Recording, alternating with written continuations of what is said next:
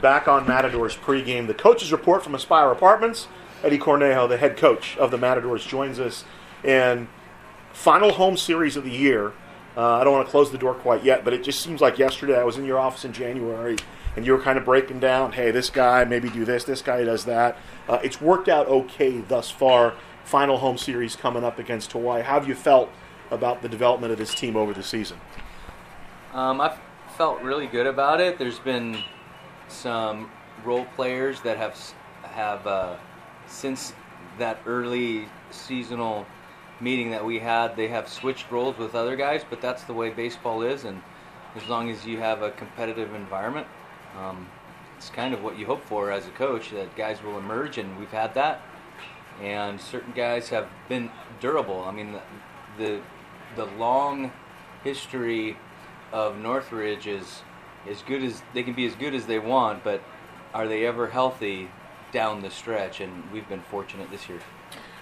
For yourself, I know you were a head coach once when you were very young. You just got done playing, and you were the interim coach for Dennis Rogers over at RCC. Moving over to the big chair now after Coach Serrano left last year, what are some of the lessons that you thought you had and you were good with? But what are some of the things that surprised you this year in year one?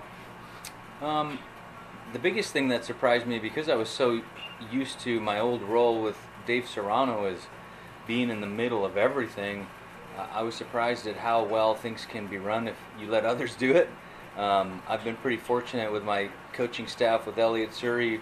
I can hand over the pitching, and I don't have to worry that he's not doing what he's supposed to be doing. Coach Andrews on the recruiting trail with the hitters, and the list goes on and on.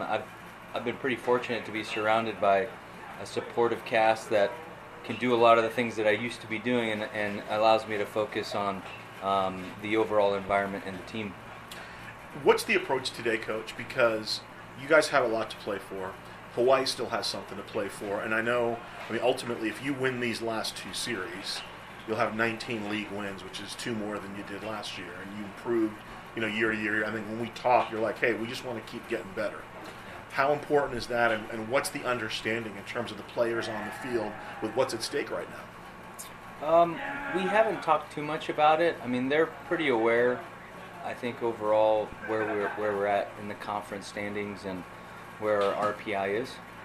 The approach today is to continue to be aggressive and be ourselves. I don't think we want to start changing because it's toward the end of the season. I was always told that you try and be as consistent as you possibly can, and if you're changing from day to day, game to game, then so will the consistency. What are the challenges Hawaii presents? Give me a quick scouting report on that. Well, they're a more mature team. They're older. They have 3 starting left-handed pitchers, and we haven't faced a ton of left-handed starters this year. I like their starter today. He's got like a 5-pitch mix. He fills up the zone, keeps guys off balance. Their starter tomorrow is a San Diego kid who's got some length to it, hides the ball decently well, and it has a tough angle. I think we have our work cut out for us. I think for us, we're just going to try and center around what we do. We have the ability to hit and put up crooked numbers, but I'm not going to shy away from the inside game either. I think that's worked out pretty well for us. I'm going to try and be consistent with that. Sunday senior day, Lucas Braun's the only senior that's listed in terms of being honored. Final home start today. What's been the experience like for you coaching Lucas last year as an assistant and this year as the head coach? Well, Lucas decided to take a flyer on Northridge. He transferred out of USD and was struggling to find a home, and he lives fairly close to here. I think he just wanted an opportunity, and I tried to scare him away. I told him it wouldn't be easy. I honestly did, but I think he knew what Coach Serrano's, what his history was with developing pitchers and how he could benefit from it. Lucas didn't throw a ton of strikes. I would say you'd consider him more of a guy who has control over command, and he's taken a step in that regard. His overall secondary pitches have gotten better. So he does work hard, and he's drastically improved since the first fall that we saw him, and I think he needs to just continue to grow to have a long career. I think he has a chance to to get to the next level.